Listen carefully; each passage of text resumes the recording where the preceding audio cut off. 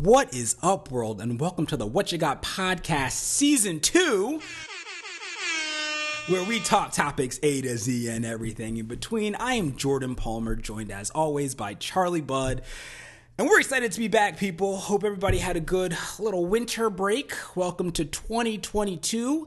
And today, we're here to talk to you about the lovely new film from Paul Thomas Anderson, Licorice Pizza. Yay! You guys can probably tell how I felt about this film, which is actually surprising. We're going to get into it, but Bud, I actually have no idea what your take is on this particular movie. First episode of the new season. Tell me, Charlie, what you got? Well, Palmer, I hate to do this to you, but I actually enjoyed it. I enjoyed Licorice Pizza. And before I get into kind of what I enjoyed it, as people can probably tell, not only from the reactions Palmer's given off and how he kind of introduced Paul Thomas Anderson's ninth film, Licorice Pizza, he was not as much of a fan. In fact, I'm pretty sure the moment after you left the theater, you texted me and was like, I want my 2 hours back. So, Palmer, please tell me what you thought. What you got on Licorice Pizza? See, here's my thing.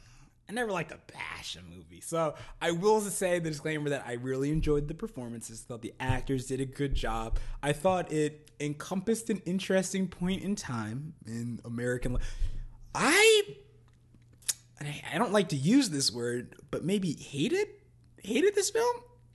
Like, it was bad because I was walking out of the theater and I was literally just talking to myself, like, in the dark streets of, like, DC, just hyping myself up. Like, I can't believe I wasted my time with that. Like, if somebody passed me, they would have thought I was crazy.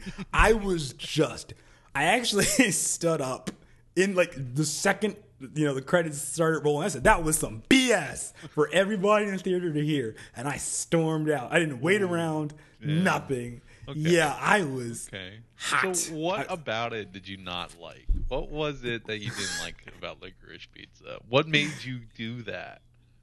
The better question is, what did I like? And I can't give you a whole lot.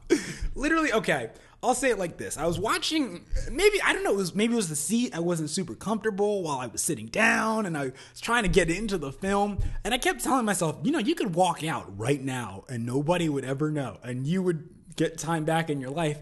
I knew we were probably going to cover this movie for one of the episodes, so I called myself proactive. I said, okay, let's go out there and let's go watch this movie. But, Charlie. I'll begin with the very first thing that I discovered. So I went into this movie blind, didn't watch any of the trailers, didn't read any of the background information, but I knew it was more or less going to be a love story, right? So I'm sitting there watching the opening scene, and it's taking place at, I guess, a high school. And I see this kid in line trying to primp and prep himself before his picture. And then I see this young woman walking down. And as far as I'd seen in the trailers, this was just another student. It was not until she got up on my man and they started talking that I realized she's not a student. She's one of the people helping out with the photos today. And not only that, she's 25. Meanwhile, how old is this kid? 15. Bruh. From the jump, I was like, they're gonna say that she's actually 17, and no, there was a 10-year age, a very critical 10-year age. So he's maybe a sophomore in high school, and she's a grown woman. She's literally a year younger than I am, and I've been out of college for 5 years. So I had some trouble just getting into that theme. And unfortunately, I know I'm going on this rant. I knew this was gonna happen. Unfortunately for me, I was also like, just reverse all of this for 1 second. If this was a 25-year-old man and a 15-year-old girl, we wouldn't even have this movie. That'd be like some Lolita stuff. But I was just like, okay, let's roll with it. I don't want to get into the movie too much because I know we're going to get into it. But as events transpire, I just found myself becoming more and more bewildered by the situations that we found ourselves in. And by the end, I was like, I don't believe this could happen to anybody legally nor do I relate to any of the characters in this film or the experiences that have been covered over the course of this last 2 hours. So that's probably my beef with it. But tell me why you liked it. Because I literally want to get in your head and I just want to understand. Maybe somebody did in the world, so help me. Okay.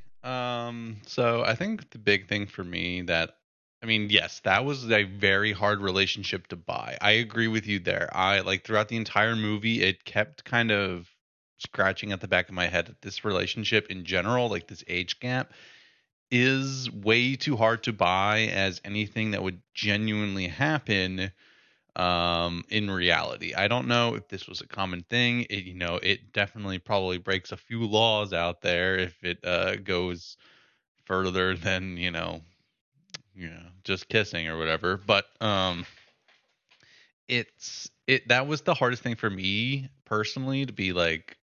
uh, I thought that was like the weakest part of the film, but I told myself after the movie, and that is a great point that you made, that if you reverse the roles here, a lot of people will probably look very negatively on that kind of movie, which is interesting. Double standards of Yes, today. yes, it is. Um, but I will say though that, like, if I put that out of my mind, which isn't necessarily the thing to do in this movie, and I don't really know how other people kind of thought about that age gap.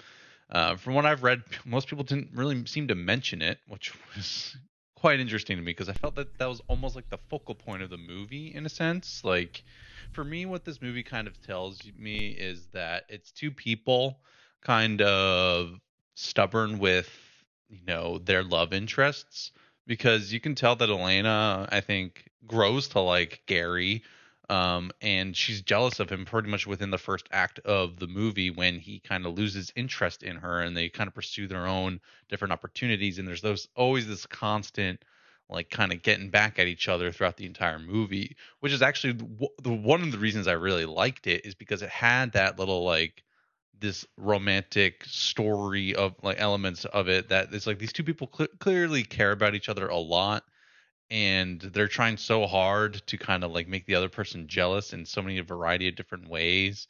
And they're like, and it was humorous, it was entertaining, it was like it had this frenetic pace to it that it just kind of kept bouncing in, like, to all these ridiculous scenarios that I also agree do not relate to in pretty much any shape or form. Like, I think that was another thing that was lost on me, is that I felt like this was a love story to 1973 San Fernando Valley people. Like, I just feel like it made a lot of references to people who grew up in that time, in that place, and I just didn't understand it, especially since like these kids were on the outskirts of like the film industry trying to be actors, because there was a point in time where Alana was trying to be an actress. She gets in, like, in league with Sean Penn's character, who just seemed literally ridiculous. Like, he was just a person who was always a character he played in a movie. He never seemed like he was authentic as himself, like, ever. Like, Jack Holden, I think was his name. And I loved his character. That entire sequence was funny. And this is another reason why I like the movies, because then you move from Sean Penn and then eventually you get to Bradley Cooper's character, who plays a real life person, Peter Thiel, I think. And is just absolutely wild, but it's hysterical the way that, like, he's going around smashing windows, throwing stuff on the street, and then he sees like two girls in tennis skirts walk by. He's like, "Hey, how you guys, what you doing later?" It's just like, it's just so ridiculous, because he's just like, he talks about, he's like, he chases tail, he's got like massive anger issues. He's like, I'm gonna kill you, Gary. Like, he's like, you mess up my house, I'm gonna kill you. I'm gonna find you. I'm gonna kill your brother. I'm gonna smash your head in. Like, I just thought it that was was just probably that was probably my favorite. I will say that was my favorite sequence of the whole movie. And then just how Gary himself is like this grifter in a sense, or a con man. Like, his acting is kind of failing. He was in like one big movie, and then like he starts doing these commercials, and you can tell that the agents there are just like, Gary's kind of washed up talent, like F-list actor who's just not going to make it big. And I think he realizes that, which is why he's like always trying to do the next big thing. And he's also somebody, in my opinion, who like acts way beyond his years. And like I think Gary is not a 15-year-old at heart. I think he's someone who's got that mental maturity of someone who is older, which is why I think in a weird way the relationship works at the end. But it's just it's just it was entertaining through and through, and I always kind of I was always like, what's happening next, what's going to happen next, and that's why I really enjoyed it uh at the end of the day. Ah, yes. That's good. See, you said some things that made me think, so I can respect and appreciate that one there, bud. But as just a note to all listeners, there will be spoilers ahead, so buckle up. There was a little spoilery in that. A little bit. Not too bad. We kept it kind of over on the top. But I actually did. Sorry, I didn't mean to cut you off. No, go for it. It doesn't really have a plot. It's just kind of You're not events wrong. that happen. And perhaps that was also a problem of mine. I don't mind movies with like intercalary, I call them intercalary chapters or whatever, just things that don't relate, that don't. And it's interesting because I was thinking about another Paul Thomas Anderson film, There Will Be Blood. And it's like that one sequence, spoiler for this, take a second if you want to hop off, I'll wait. Fantastic movie. It is a fantastic movie.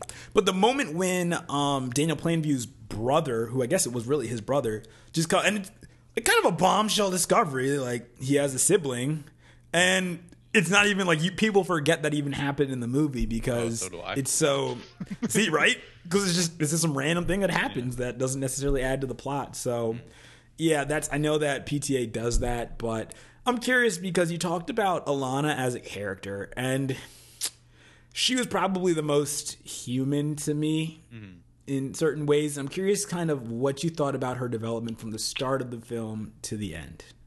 I think from the start of the film, she just seems someone who was lost in the valley, kind of just putting up with, life as it was. Not happy for sure. Definitely not happy because it's clear from the first offset she hates her job.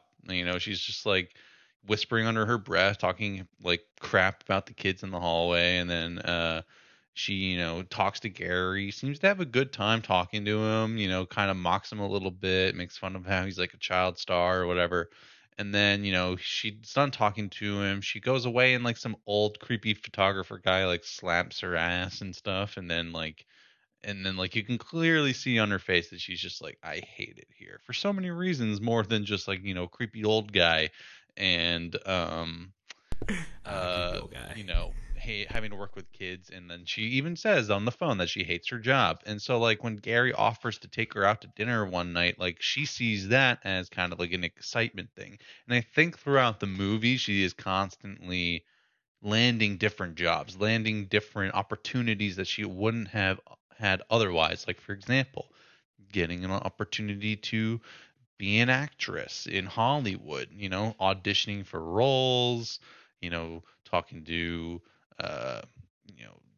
producers, all that stuff, casting agents, you name it. And then she goes into like business with Gary, who has all these crazy ideas from waterbeds to pinball, which I didn't even know pinball was illegal for a time. Nor did I. I don't know how Paul, I guess he grew up in that time, but like if I was somebody making a movie in the 1960s and I had a pinball machine, I haven't even bothered to look up to see if it was even legal. Like I would have just looked up when are pinball machines invented. 1920. Okay, we're good. Like Check. I would have thought some guy on like Twitter or something would have been like, well, actually, the pinball was outlawed in 1930. With the handle like Pinball Fan 118 or something crazy like that. But anyways, I had no idea that was that, so that was a fun fact I learned from the movie. But like throughout the movie, I think her character develops into a life with meaning, and I think that is partially the reason that she, spoiler alert, falls in love with Gary in a sense. Interesting. And it's kind of to your point there, and something that I found particular, and just looking at the love story, so contrasting. So you made mention of Gary as this kind of entrepreneurial young man who's constantly finding these I'll be kind and say ventures to pursue. Meanwhile, Alana's kind of just trying to find someone to like hook her claws into who will take her to the top. So there's a sequence in which she actually is the chaperone for Gary, and she meets his co-star, I guess, named Lance. Yeah. And so she ends up starting to date Lance. And so Lance and her father get into this whole thing when he goes over to her house for dinner one night. And the second Lance walks out, she walks back in and says, he's on his way up. He was going to take me out of here. And from there, I think that was a valuable line, because from the jump, it kind of showed you what her mindset was. So she attaches herself to him, and then she attaches herself to Gary. And then after the whole Gary thing's kind of falling apart, she attaches herself to Sean Penn. And then she attaches herself to the political candidate who she's trying to support. I was going to bring up that I forgot kind of about the whole like political campaign thing. I think she wanted to see herself as like someone doing something like important in the world, or being important in the world. And like Lance to her was a ticket maybe to Hollywood that Gary wasn't providing, or something like that. Even though she does use Gary to kind of get into those stores. I forget what kind of happens first, but I think Lance was also more age appropriate to her. So she saw maybe Lance as someone who's A, age appropriate, B, interested in her as well. More attractive, sorry, Cooper Hoffman, and somebody who was also an actor, so she could be in the same space, basically getting everything Gary is, but just a better version of Gary in a sense. But he kind of like messes it all up, because he has to go on a rant about how he just doesn't believe in God, or he's not Jewish or anything, and then like in a very Jewish household, and like she's like, that funny scene when they walk outside, it's like, what's your penis look like? And it's just like, is it circumcised? And it's like, then you're a fucking Jew. Just last thing, and just walks back inside. Yeah. Okay, that did get me. That was pretty funny. I thought that was a great little sequence. But I do agree with that. Like, I think throughout the movie, we see Alana as someone who starts off as kind of like at the bottom, and she's somebody who aspires to do more. And it's a great point that you made about how she like hooks her teeth into people, because that is so true.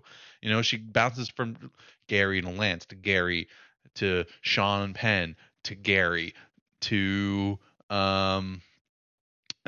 political dude. I know, I'm trying to remember his name too. Benny Safdie, that guy, the actor, who's also a director and a writer. Safdie Brothers films, anybody? And then back to Gary, which is a common theme, is that she always goes back to Gary. Ah, yes. Always back to Gary. Gary. What are our thoughts about Gary Valentine? Gary Valentine. He's charismatic.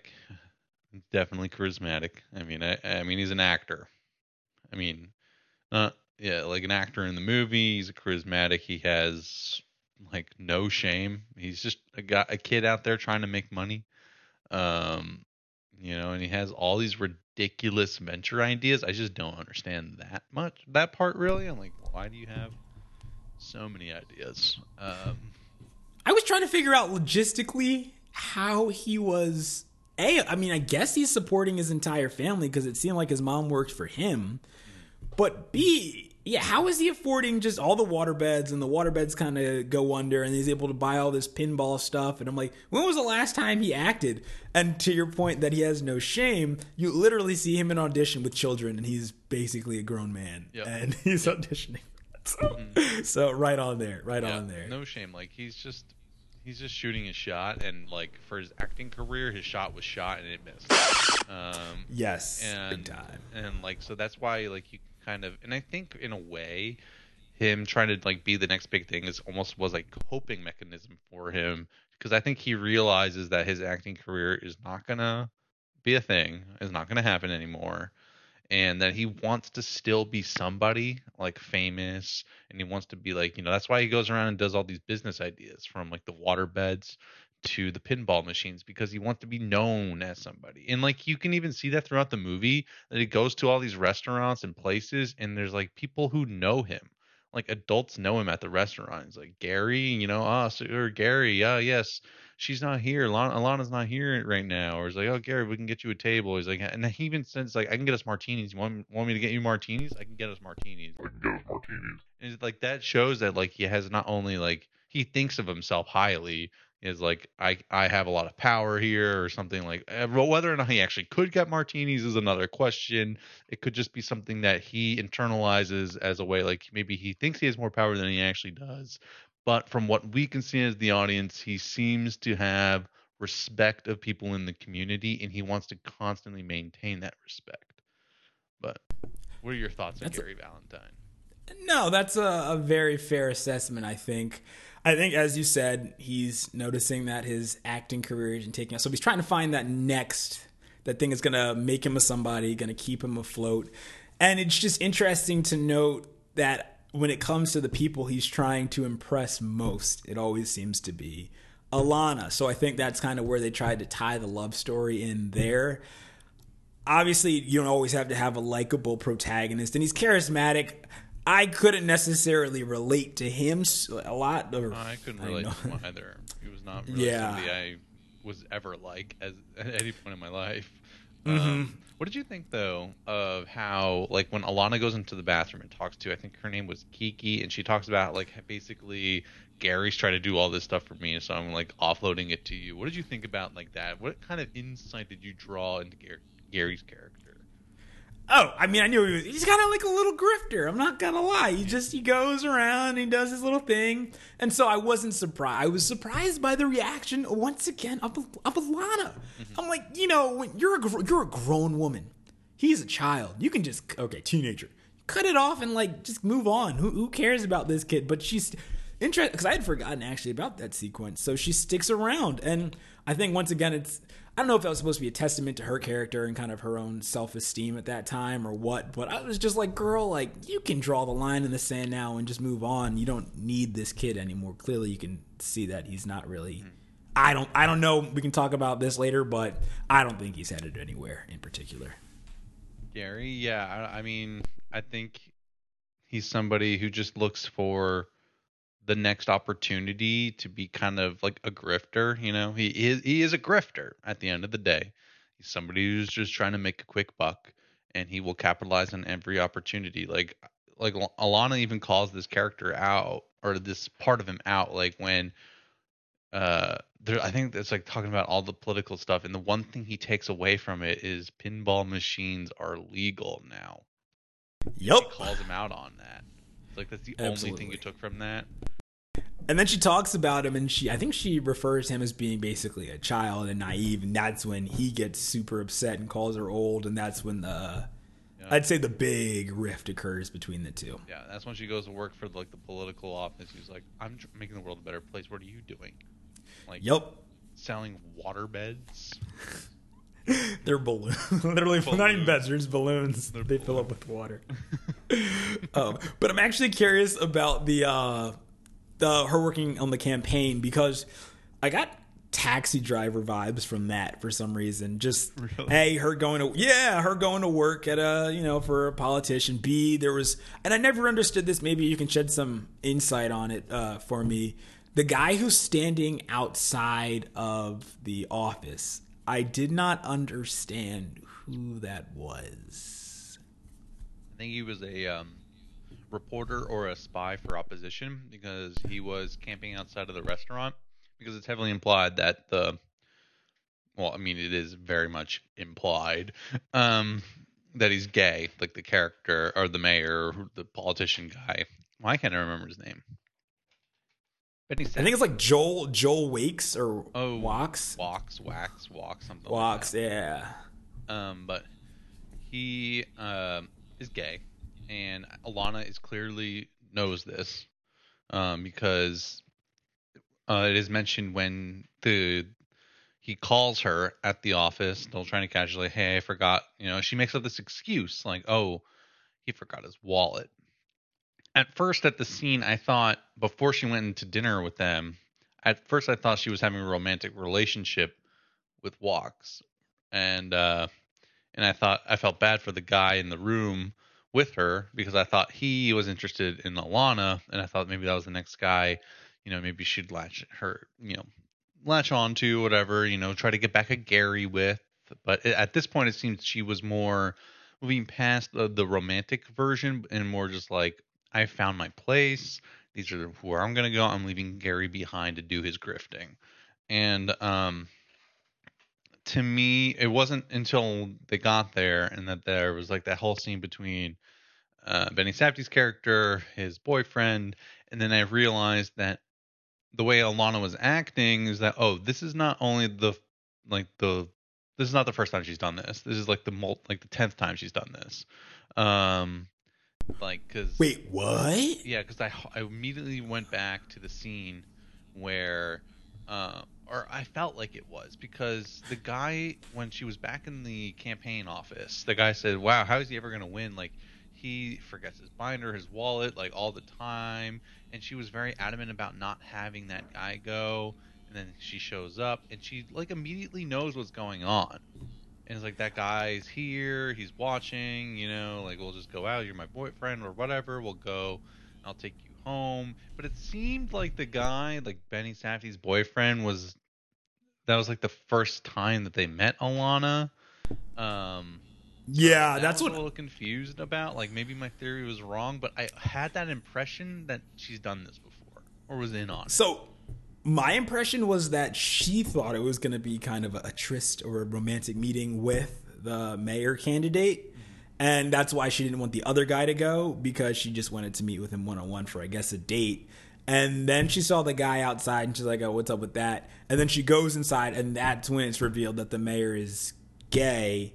And she didn't know any of that, but she can empathize with the boyfriend who he's basically keeping hidden, because once again, it's kind of like a shout out to her relationship with Gary in some ways. And then that's kind of where, and that's, they have like that big hug. And yeah, and then I think that was the same night that's basically one of the last scenes where she comes to the realization. Is that the one that she needs to go back to Gary? Um, I don't remember like what in particular like made her realize that. Oh Um, man.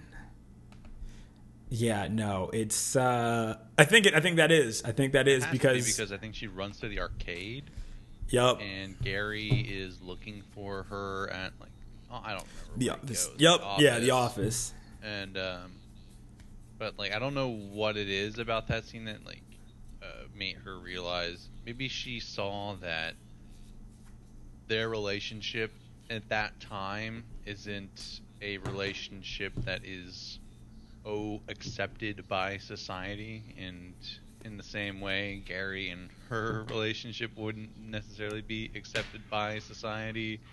And she went um to Gary because she realized it doesn't matter, like as long as I am with someone I want to be with, then I'm happy.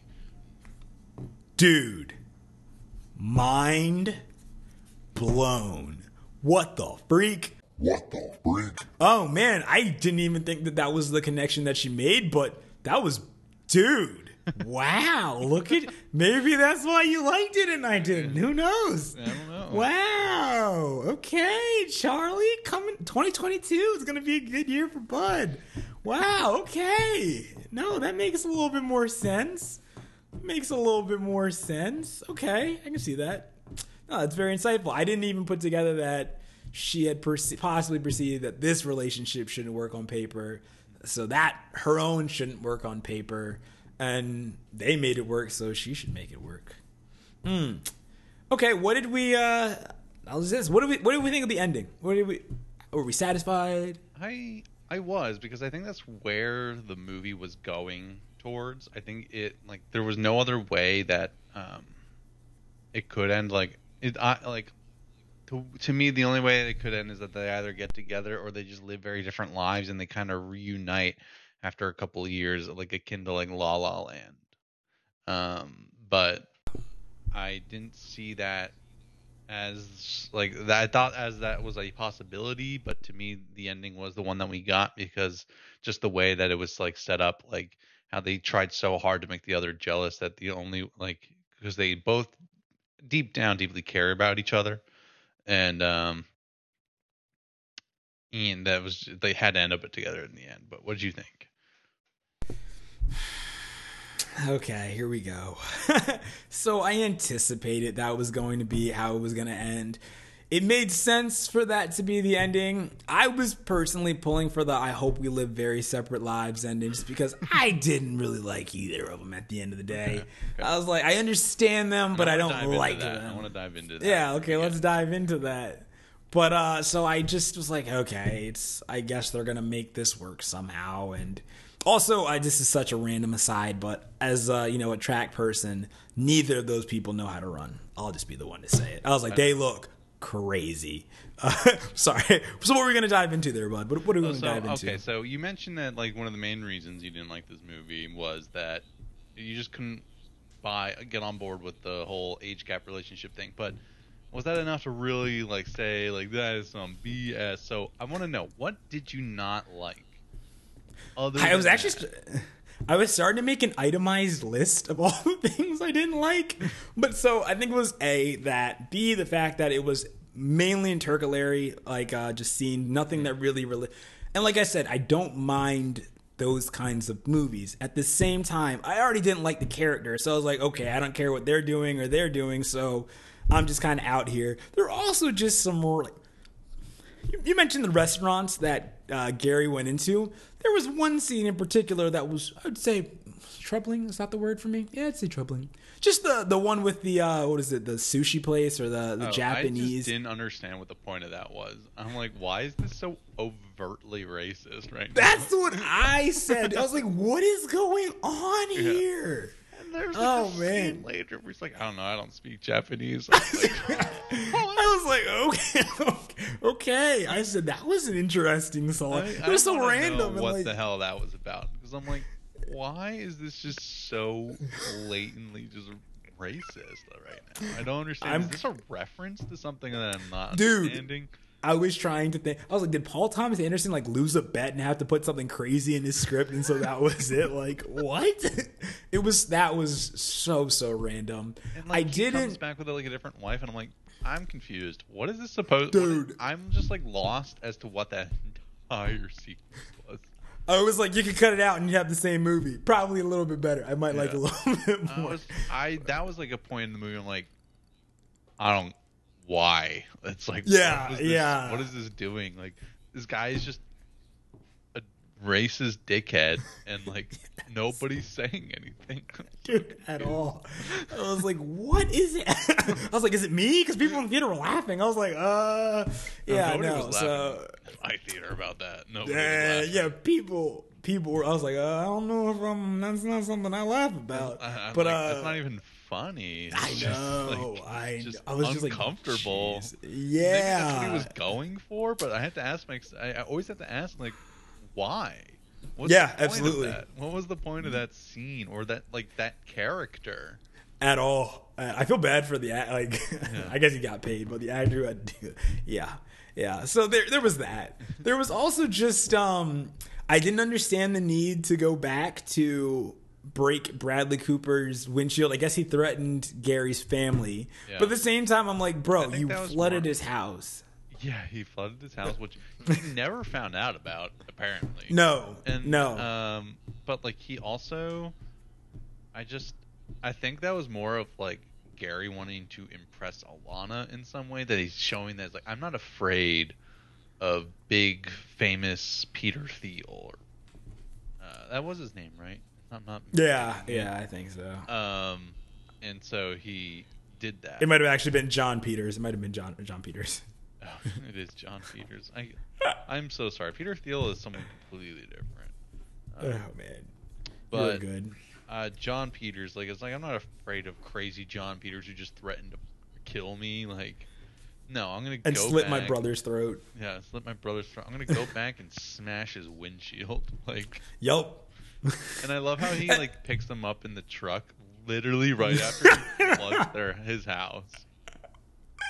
I thought he was gonna find out there, and they were gonna have to rush out, but no, he didn't. Was him like stopping the truck and coming to like literally break skulls. Like, I thought he was coming up there and he's like, I'm going to ruin your day, but it was not the case. No, and then something else happened with him.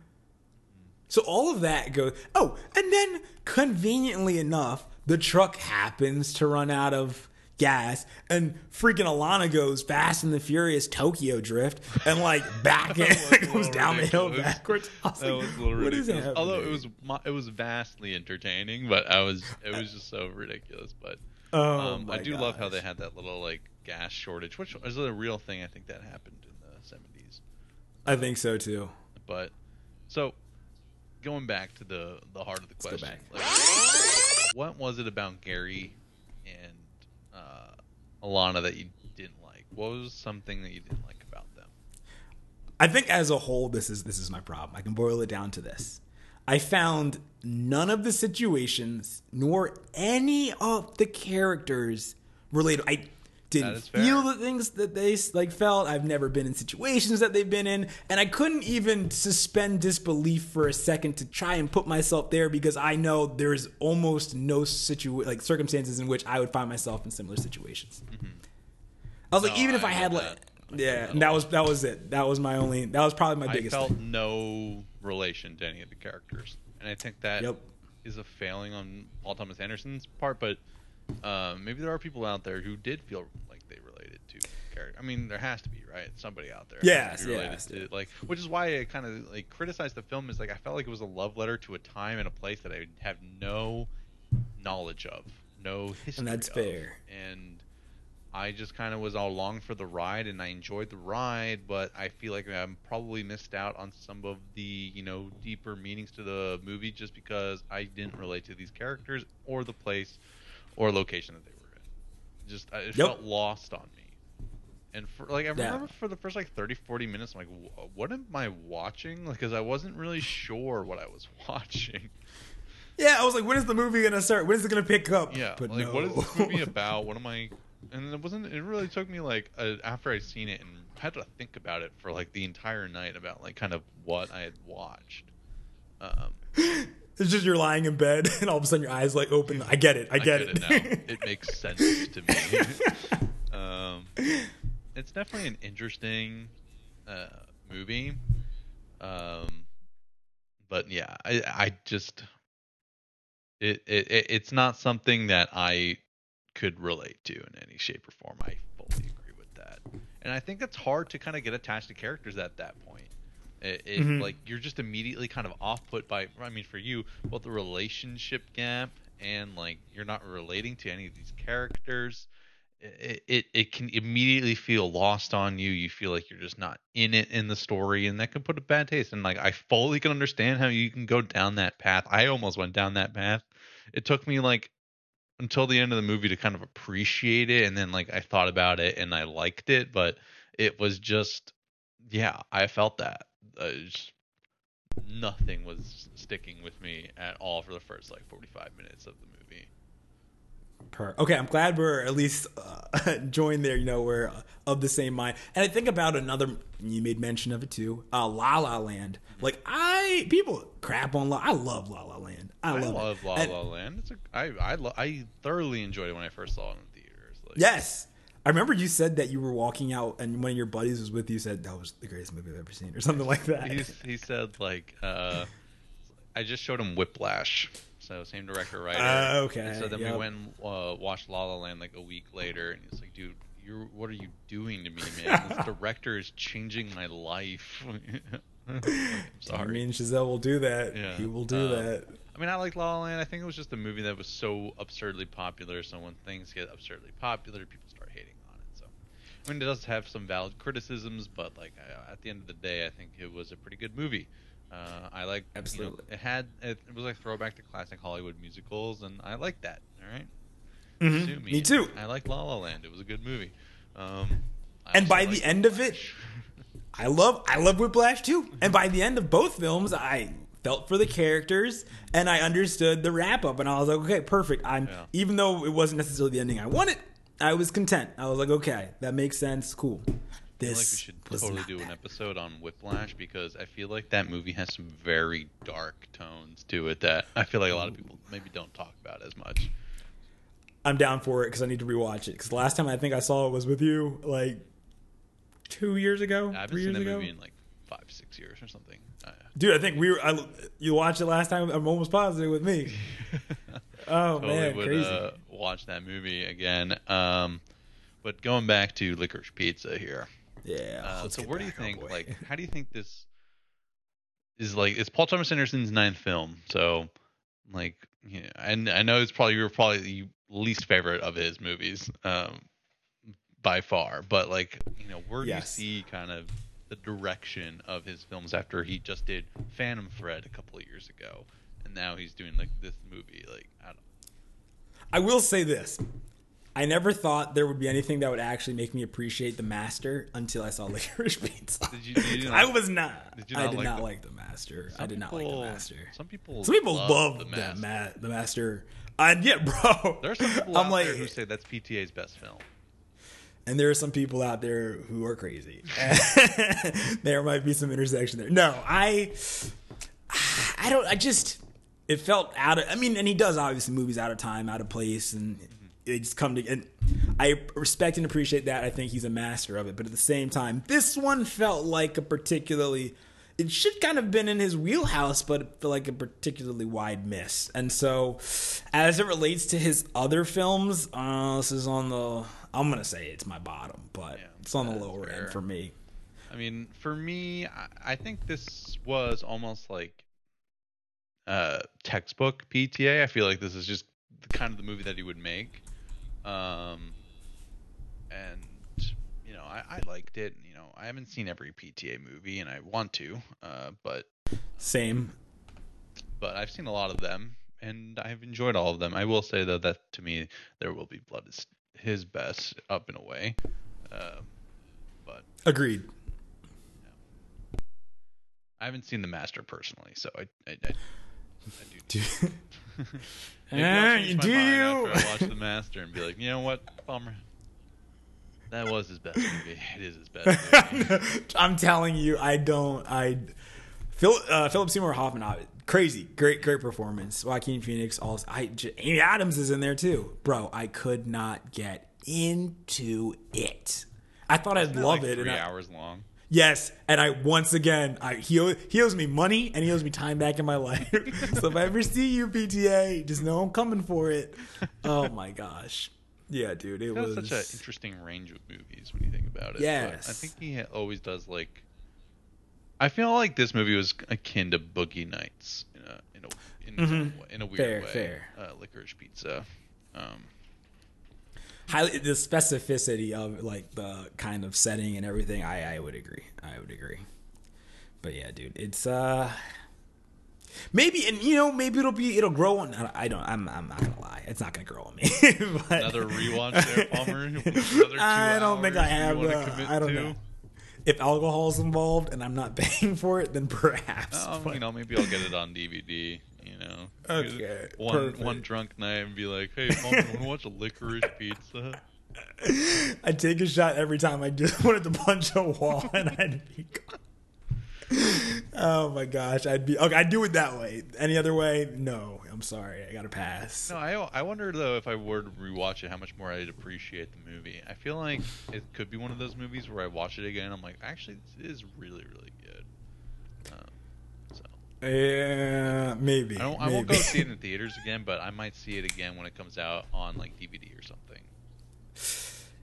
I think I need a couple years. I need to forget. I need to forget everything about Licorice Pizza. Yeah. So like, why did I hate this? And it's like, oh, now I remember. First like 2 minutes. That's it. Now I remember. What did you think about though the entire Haim family kind of being? You're talking. I thought that was. Do you know? I thought Haim, it was cool. Like the band.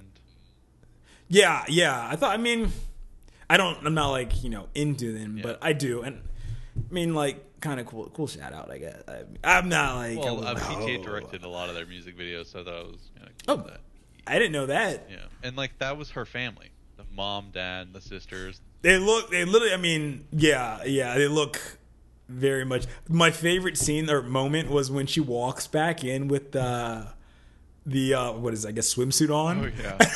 I was like, wait, what the hell? And she just like goes. I was like, okay, I actually laughed out loud for that. That was hilarious. But that yeah, was great. no. Yeah, there was definitely some moments that I feel like PTA is a funny guy, but like he's got like that interesting kind of humor. I mean, he is married to Maya Rudolph, so maybe she like helps write some of the comedic scenes. You didn't know that? I'm sorry. What? Yeah. I'm sorry. What? Yeah, that's why she was in the movie. She had that cameo role. I know, but she's just a talented actress. It's like, oh, maybe she's just breaking, like, I don't know, the mold. And I'm sorry, what? Yeah. Hold up. Hold the phone. You are mother freaking kidding me. Are you? Mind is blown right now. Dude, stop doing this to me, man. What? What the freak? They've been married for like 20 years. I know. I'm so glad we had my genuine reaction recorded because I did not know that. I was like, oh, Maya Rudolph, cool. Just didn't put together that, like, she's married to Paul Thomas Anderson. I've seen pictures of her. I've never paid attention to who she's with. Wow. Yeah. I'm just like, oh, there's Maya Rudolph. And some guy. I guess my mind blocked off. Yeah, what? Maya Rudolph and, I guess her husband. Yeah. Oh my gosh. Wow. To be fair, I feel like Paul Thomas Anderson's like one of those directors that you like tell people like, hey, you ever hear Paul Thomas Anderson's like, know the name, don't know the face. Yep. Yeah. 100%. And they're probably 100%. Like, I don't think I've seen any of his movies. Or there are people who are like, I love Paul Thomas Anderson. No, I have no idea what he looks Paul like. Thomas Anderson, even though I haven't seen every one of his movies. Mostly I haven't seen. Actually, I need to see a list. But I know I haven't seen The Master. But yeah, I have a few friends who are like huge PTA fans. Like, love him. Yeah, I feel like there's like a little cult following behind him. Yeah. And it's like Wes Anderson. I know the gist of what he looks like hipster. And if I saw him in like, if I saw somebody who, yes, if I saw someone who fit that like context on the red carpet, I'd be like, okay, that's Wes Anderson. But like, I wouldn't just know if I passed him on the street. I wouldn't know him to like just see him. So yeah. I mean, like, yeah, I feel like some people would even know like Quentin Tarantino probably looks like. Steven Spielberg, Martin Scorsese. Those are huge names, you know. But yeah, Paul Thomas Anderson probably will either say heard the name, never seen his movie, and don't know what he looks like. None of his movies are like mainstream, like they're always like kind of under the radar kind of movies. And I swear, like, they don't stream a lot of them. Like, I saw The Master, I think, on Netflix, and they're bringing The Phantom Thread, and There Will Be Blood pops on, but I've never seen, like, Punch Drunk Love. Okay, actually, Boogie Nights I have seen. Like, some of the others. Like Boogie Nights, which is his first movie, is probably one of his most famous films, because that's that's the role that Mark Wahlberg kind of breaks out. That's the movie that gets him famous, is Boogie Nights. Absolutely. But I feel like even There Will Be Blood, which I think is one of the best movies in the last like 20 years, is a movie that like nobody's A, heard of, or B, seen. Yeah, dude, we were talking about it. I remember only reason I watched it initially was we were in school in college, and my professor made mention of it during class, like super cash. And he's like, "Yeah, it's like in There Will Be Blood when they're going for oil." And I'm like, "I've never actually seen that film." And so I saw it on Netflix one day, and I was like, "Oh, I have like 2.5 hours to get like a free sure." And I loved it, but I wouldn't have probably watched it had I not heard him make mention of it. It came out the same year No Country for Old Men did. And I saw that one first, and I was like, they have to be more or less the same film. No, they're very, very different. Yeah, not even remotely very close. Different, but both like Western movies that were filmed in pretty much the same location. Came out the same year, and both were nominated for Best Picture. And shockingly, No Country for Old Men won, which I think was a huge snub, because I think There Will Be Blood is a much better movie than No Country for Old Men. And Daniel Day-Lewis is an absolute terror as that role, or in that role. Like, that was what a film. That was, I would say, close to flawless acting as you see anybody do. So yeah, and I think actually they made mention years later, like, okay, the Academy was like, maybe we messed that one up. Maybe I think you might have. Yeah, you might have. We might have messed that one up. All love to the Coen brothers. No love to the Coen brothers. I do want to see the Tragedy Macbeth. But we're getting off Dude. topic here. Is there anything Yeah, sorry. else, Bring it back. anything else Honestly, you want to talk about Licorice Pizza? all I'll say, if you want to spend your time doing something worthwhile and don't want to waste money, maybe pass on this. Wait till it's streaming, and even then, take a really hard second to look at yourself in the mirror and say, am I willing to do this to myself? That's all I'm going to say. I would say, if you're a fan of PTA, I would see it. If you like Paul Thomas Anderson, you like his movies, any single one of them, just go and watch Licorice Pizza. I think you should enjoy it if you kind of like his typical style. I think it's a very common style of his. I think Licorice Pizza doesn't really break the mold for Anderson here, but it's kind of what he's learned throughout the years. And but you know, if you want to wait for streaming, if you're a little unsure after what Jordan's talked about in the movie, how he's not a big fan of it, then wait for it to come out on streaming. It's not a big deal. So do what you can. Do what you want. Yes. Any last second thoughts there, Palmer? Happy New Year, everybody. We're back. Season 2. Doing it bigger and better than ever before. Boom. All right. Well, thanks so much for listening, everybody. That's been our show. We're the What You Got podcast. I'm your host, Charlie Budd. Joined with me, as always, is the wonderful Jordan Palmer. You can listen to our podcast every Monday. We are back for season 2. Make sure you hit us up on the social media. Jordan, why don't you give them Give them a little taste of it. All right, you can hit us up on Instagram at What You Got Podcast, what you spell WHATCHA, or on Twitter at What You Got Cast, what you spelled the same way. And let us know what you thought about Licorice Pizza if you got to see it. So, and until next week, we'll catch you all later. Peace.